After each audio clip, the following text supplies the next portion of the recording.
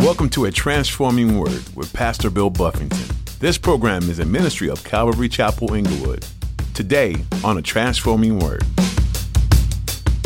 God said it's not going to get better, it's going to get worse. And as it gets worse, as it becomes like those days, you know that it's coming close. Look up. Be looking up. And so as I see the things happening, I see like, man, they're imposing their will and they're going to make you accept this. And it's like, wow, we're getting there. We're getting where God said it was going to be. And so we need as a church be about the business of evangelizing the world, sharing the gospel, loving on lost people, because time is ticking on away. When we get into conflict, we don't know how to react. It can be stressful, confusing, frustrating, and oftentimes we don't know where to turn. Today, Pastor Bill wants you to know that God is the answer to your conflicts. When you're in a difficult situation, you can always count on God to get you through and keep you living the life you want to live. Don't let yourself get bogged down by the perils of daily life, and let God guide you to be the person you've always wanted to be. Now, here's Pastor Bill in the book of Judges chapter 19 for today's edition of A Transforming Word. Sometimes it's actual Christians behind the Christian business. Praise the Lord. But I've experienced also some people that were, you look like they were, but they weren't. There was a time, I think when Mika was pregnant with Harmony. Yeah, she had a little Honda Accord. And when you would turn the wheel, it would go click, click, click, click, click, click, click. And so she was like, I'm scared to drive it like that. I want to get it fixed. And she's pregnant. And I'm like, I'm going to get this fixed. My pregnant wife drive around this clickety-clackety car. I'm going to get it fixed. And at my church, somebody said, hey, there's a guy right down the street. He's a believer. He takes care of a lot of people here. And I'm like, going to go see the Christian mechanic. Going to tell me the truth about things. Going to give me a good deal, too, And I went and saw the Christian mechanic, and I left the car with them while I went to work, and I came back, and I kid you not, it just went click, click, click, click. He had a list for me when I got there, and he was like, well, this part here needs to be replaced, and this part right here, and I told him when I got there, hey man, wife's pregnant, and we're on a small budget, so I need to get this fixed as cheap as possible. He had figured out a way to make this thing was over $700, and I was like, that it's going to be continuing to clickety clack. I don't know what to tell you. So then I called my wife's brother, and he does a lot of cars. And I said, hey, you got a mechanic anywhere over here I can go? I got to get this car looked at. He sends me to another mechanic. Now, I kid you not. I'm not exaggerating. These guys inspect her car. I got there after hours. It was after work. They were still there. They're having a beer. And they looked at the car and they said, oh, I know what that is. It's this part right here. If you want to bring it back in the morning, I'll get a used part and put it on $60. And I thought, no way. I thought, no way. So I said, okay, let's do it. And I kid you not, I took her car back the next day, left it with them while I went to work. They did on the thing. I picked it up. No more clickety clack. $60. So I said, well, hold on. I showed them the list. I thought maybe they didn't do it right. Maybe it's going to fall apart on the highway. I said, I went to another mechanic and he gave me this list of things. And the guy looked at my list and said, look, that part doesn't even exist on this model, this year. And I'm like, you got to be kidding me. So I went up to that Christian mechanic and I beat him up. I'm just kidding. I didn't beat him up. In my mind, I beat him up. I told everybody that had ever recommended him, y'all don't ever recommend him again. He tried to rip me off. My pregnant wife, I was so offended. But anyway, it's a shame when supposed believers are worse than the world. Because these were not believers, and they did me a solid. They did it cheap. They got me out of there, and it never clickety-clacked again. And so for $60, I was out the door, labor and used part and all, so I'll never forget that. So moving on, it said, so he went to lodge in this area. Verse 12, but his master said to him, we will not turn aside here into this city, but we're going to go on to Gibeah. Verse 13, so he said to his servant, come and let us draw near to one of these places and spend the night in Gibeah or Ramah. And they passed and went their way, and the sun went down on them near Gibeah, which belongs to Benjamin. So they finally get into an area that belongs to the people of God. Safety. We're in the area of Benjamin. The people of God, they're going to do right by us. Not so. Verse 15. They turned aside to go in to lodge in Gibeah. And when they went in, he sat down in the open square of the city. for no one would take them into his house to spend the night. Now, in this time, there was no hotels or anything like that. The practice of the day was you would go into the open square if you were stuck. And the people, there was the hospitality code of the people was it was your honor, it was your privilege to take someone that was, without a place, and you took them in, you lodged them, you fed them, you treated them with great hospitality. And so that was the custom of the day. That was the order. That was a good thing. We're going to see that some of that custom goes too far. And I'll talk about that when we get to it. But that would have been good. But this is what we see, that the Israelites are so bad that common courtesies aren't even being offered. This guy is out in the open square. He's like, okay, so somebody's going to see us here and offer us to come and stay and lodge. Nobody came. And they stayed out there for some time, and nobody was offering them a place to lodge for the night. Verse 16. Just then, an old man came in from his work in the field at evening, who also was from the mountains of Ephraim. So this guy just so happens to be from the same area that this Levite was from in Ephraim. And he was staying in Gibeah, whereas the men of the place were Benjamites. So this guy is staying in the area of the Benjamites, but he's from another area. But, verse 17. And when he raised his eyes, he saw the traveler in the open square of the city. And the old man said, where are you going, and where do you come from? And so he said to him, we were passing from Bethlehem in Judah toward the remote mountains of Ephraim. I am from there. I went to Bethlehem in Judah. Now I'm going to the house of the Lord, but there is no one who will take me into his house. Although we have both straw and fodder, got food for our animals and for our donkey, we have bread and wine for ourselves, for your female servant, and for the young man who is with your servant, there is no lack of anything. And the old man said, peace be with you. However, let all your needs be my responsibility. Only do not spend the night in the open square. Now, this guy is being hospitable. He says, hey, guys, come to my house. I don't want you to use any of your own. I'm going to feed your animals. I'm going to feed you guys. Come to my house, and I'm going to take care of you guys. But he says, but just don't stay in the open square. And as we read on, it becomes clear this old man knew, y'all don't know where y'all are at. You don't want to sit out here. And I don't know if you ever had someone that maybe they don't know bad areas, and you take them to an area. I told you guys when Ben Corson was out here, he was like, dude, take me to the Nickersons, the project. He wanted to go see the projects. And I'm like, well, we just left the airport. It's 9:30. I said, we can't just be moseying on through the project, bro. I just want to see it, And I'm like, okay, well, I said, we're going to go. I'll take you to see it. We get there. Can we get out? No, we can't get out, man. A black and a white guy walking through the window. No, we can't get out, man. He's like, well, come on, it's such an adventure. I'm like, bro, you don't understand. I said, I'm gonna show you some videos on YouTube of people that walk through here. It's not good, but you don't just get out with with no business to. You don't just walk through the Nickersons at night. You don't do that. But he didn't know no better. I'm glad I was his tour guide and able to direct him. No, brother, you don't just come hang out here at 10 something at night. See what's gonna happen. We'd never get the video to tell what took place. So. This old man says, you guys don't know where y'all are at. When he asked him, where y'all from? Because obviously, y'all not from here. Just sitting out in the square like you guys are. So he said, come on to my house. I'm going to take care of you guys. Thankfully, they finally found someone to show them some hospitality. Verse 21. So he brought them into his house, gave fodder to the donkeys, and they washed their feet, and they ate, and they drank. And as they were enjoying themselves, suddenly certain men of the city, perverse men, surrounded the house and beat on the door. They spoke to the master of the house, the old man, saying, bring out the man who came to your house, that we may know him carnally. And so, anybody remember another story that sounds almost just like this? Lot, right? Sodom and Gomorrah. And this is the connection, right? We're seeing that at this time, the time of the judges, that in the land of Israel, the people of God, they were as bad as the people of Sodom and Gomorrah. And that's what you think about that. These are the people of God that have received the law of God, deliverance from God, all these things that God has done for them, his special people set apart by God.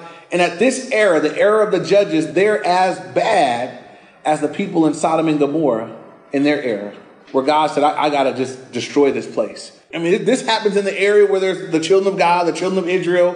These should be believers, but everybody's doing what's right in their own eyes.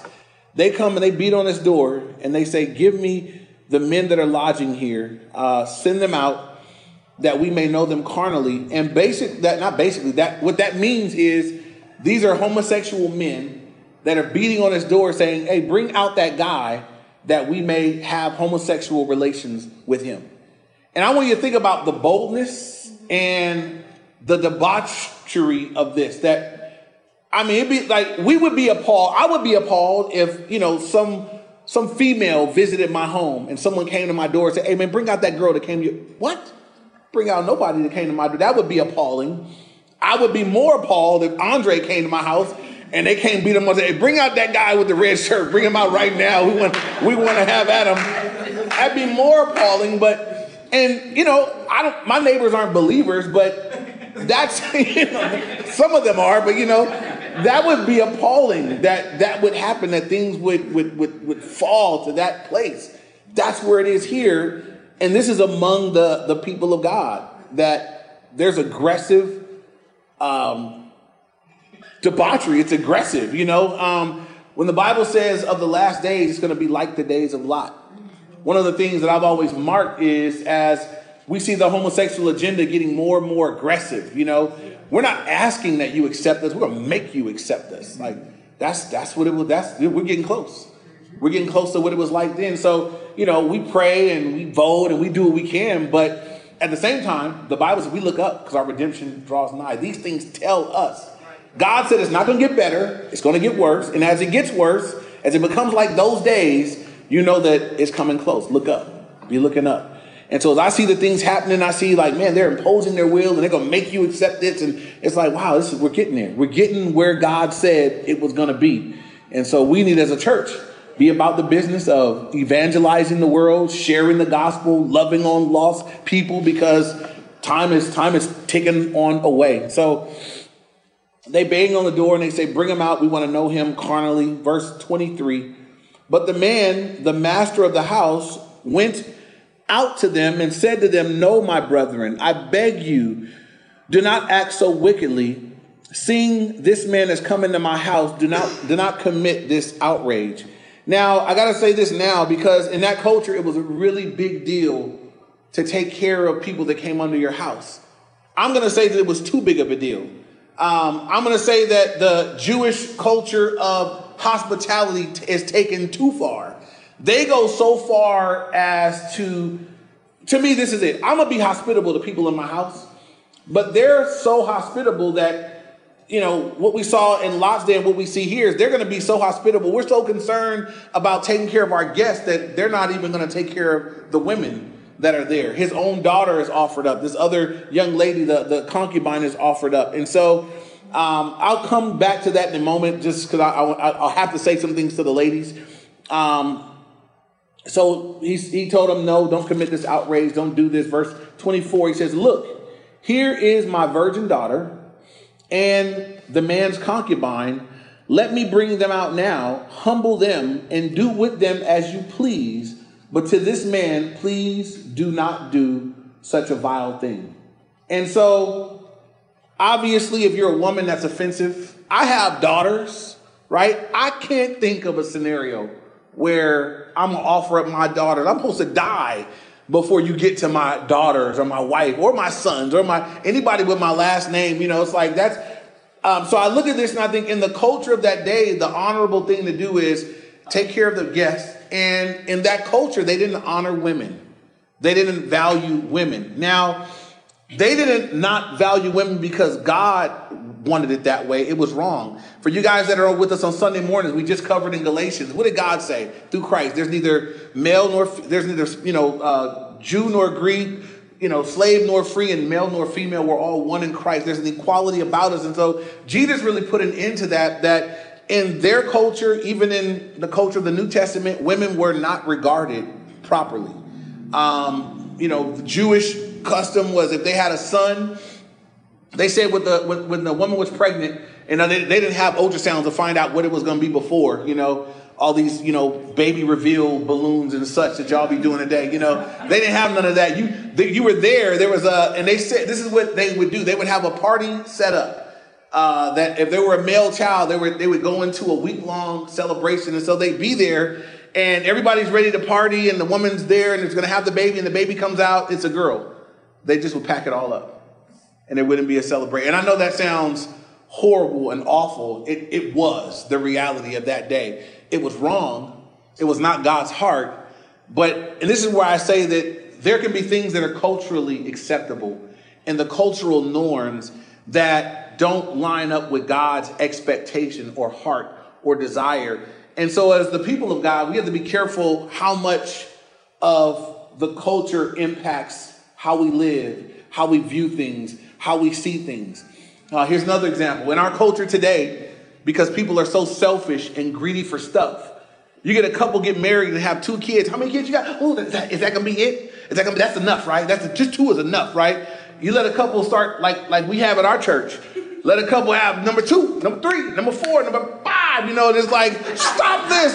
The world is saying that's too much. Stop. But what does the Bible say? I just sent the verse out to my buddy Marcus, had a baby today. It's first, that children are a blessing from the Lord. The fruit of the womb is his reward. I'm going to say what God says about it. It's a blessing. Praise the Lord. You got another blessing. Right? That's what the Bible says about it. But what does culture say? Oh, no. Another one? Ooh, that's how people behave. Even some Christians. And it's like, man, what the Bible's, how you going to act like that about a blessing? If you got $500 in your account, you wouldn't say, oh, what is that? Oh, my goodness, another one? You wouldn't say that, It's like, this is a life, for goodness sake. This is a life that you can bear your image and, you get the disciple and everything else. So we want to be very careful how heavily we're impacted by culture and society. In this room, there are different cultures: Black, Hispanic, white. There's some I don't even know. In the midst of that, right? There's in those different cultures, unique things that are about those cultures. Be careful when the culture conflicts with Christ. What's got to go? Culture out the door. My culture is Jesus. That my identity is wrapped up in Jesus. So we might grow up in a certain culture. This is how we grew up. Okay, now I'm saved. I've grown up, overgrown up, I may have been raised a certain way, taught certain things, seen it practiced this way, seen it believed this way, done this way, but now I know Jesus. Now the Spirit of God lives in me. Now the Word of God is my direction. And so where culture conflicts with Christ, I roll with Christ. When culture conflicts with the Word of God, I'm going to go with the Word of God. And we're going to be very careful about that, because as I look at what this guy does, just like what they did in Lot's day, to say, here's my virgin daughter. I'm looking and thinking, what a precious thing. You have a daughter. She's been kept. She's a virgin. She's pure. That's like to be protected and covered and loved and saved. Like, this is my baby. We're saved. She's being saved for marriage and whatever else God has for her one day. I mean, you should be willing to step in front, die, kill, whatever, to protect that. He says, here, have her. And this guy's concubine, her too. Take her. Here's the women. These guys weren't even interested in the women, first of all. Lot offered up his women. They were like, no, we don't want them. We want him. And in this case, the guy offered up his daughter and the concubine, but we'll see that he threw the concubine out and then kept his daughter inside. So there's more we can say about that, but let's continue on. Verse 25, but the men would not heed him. So the man took his concubine and brought her out to them. And they knew her and abused her all night until morning. And when the day began to break, they let her go. And so, first of all, it says that this guy, he went all this way to get her back. So he took a concubine, set up a wife. She cheated on him, went back to her dad's house. He went all the way back to her dad's house to get her. Now he's going all the way back with her. And now that, people have come, they want him. He says, here, he puts her out. He puts her out the door. That says something about him. Right? To save his own butt, literally, he puts out this woman. It's in the Bible. Y'all just read it. To save himself, he puts her out. So I would just say about that, right? Forgive me. We should never be willing to put others at risk to preserve ourselves, particularly those that are if you're a man, I just believe that as a man, that women and children should be covered and protected by a man.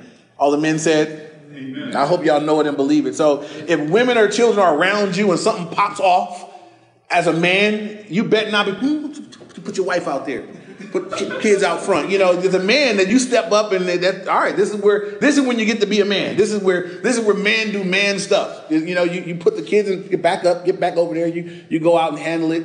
If it's a weird noise at night, I hope you brothers ain't saying, did you hear that, babe? You go see what that is? If I bet not never hear that that's how it's going down. That's when the guys get up and you go. I'm teaching my son. My daughter's, she got a thing about spiders, and she acts like you see a spider, the screams and the noises that you hear, you think there's a burglar in my house. There's a man in my house with weapons or something. And it's just, I said, baby, Daddy Longleg, it's the one spider that can't even bite you. And she don't get it. I can't know. I'm like, I try to make her do it before she won't. So I'm training up BJ. This is man time. Get you a slipper. If you really want to gross them out, what I do, I walk in there with my bare hand. I just smush them up, and I leave it for them to clean. No, you clean it. They want me to clean it up. Well, I send BJ now. Go in there and smack that thing and just take care of it for the ladies. Don't you be screaming shit like the ladies do. And I tell them, I said, son, these are man lessons, Now go get that spider, So it's just sad here that they put the women out like that they don't have regard for them. They don't honor them. There's no thought to protect them. They're saying, look, if this them or us, then put them out to save ourselves. And so this guy puts her out to save himself. Verse 26 now. It says, I'm sorry. I left this out in verse 22 because I thought it was interesting. When it said that the men of the city came out, perverted, it said perverted men. In the old King James, it says sons of Belial. In the Old Testament, the son of Belial could be son of a non-believer. In the New Testament, the name Belial is linked to Satan. In 2 Corinthians 6:15, Paul, when explaining what does light and darkness have to do with it, he said, what does Christ or Belial have to do with each other? And Satan is called Belial. What part is a believer with a non-believer? And so, we see that they've come out to do these things. And this guy puts the concubine out, doesn't protect her, leaves her out there. Now verse 26. Then the woman came as the day was dawning and fell down at the door of the man's house where her master was till it was light. So they abused her all night, it says, and eventually she must have got away. And it's just really a sad picture, and I'm sorry, it's here, we're reading it. But she just, like she crawls to the door, just lays there. We're going to see that she actually passes away from the abuse. Verse 27, when her master arose in the morning and opened the doors of the house and went out to go his way, there was his concubine fallen at the door of the house with her hands on the threshold. And a couple of things really troubled me here. It said, when her master arose in the morning. I'm thinking, did he go to sleep? I'm just thinking, how horrible is that while this is happening to a human being, someone that you supposedly cared enough for to go travel and get her, you just, I don't know if he slept or if he laid down, but I'm just looking at that thinking, that's horrible. When he arose in the morning, okay, we got rid of him and he relaxed or whatever. That just says something about I know non-believers, you guys, that are better people than this.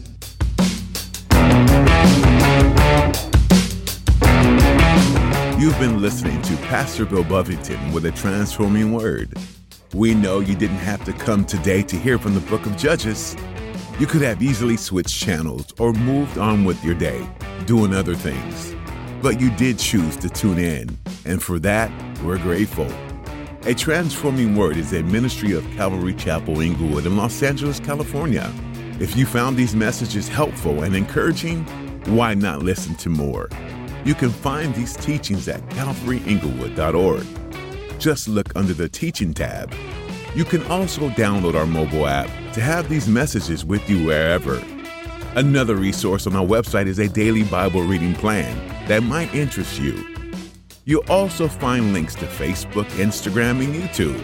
So head over to calvaryinglewood.org for all the information you need. And if you still haven't found what you're looking for, just call or text us. Our number is 310-245-4811. That's 310-245-4811. As you can see, we have many ways to help you connect with God throughout your week. If you're wondering about a way you could contribute to the ministry here at A Transforming Word, we greatly value your prayers and financial support if you feel led to do so. On calvaryinglewood.org, you'll find a Give tab that helps you know how to proceed. Thank you for your support. We hope you come back here next time as you quickly notice the effects of a transforming word.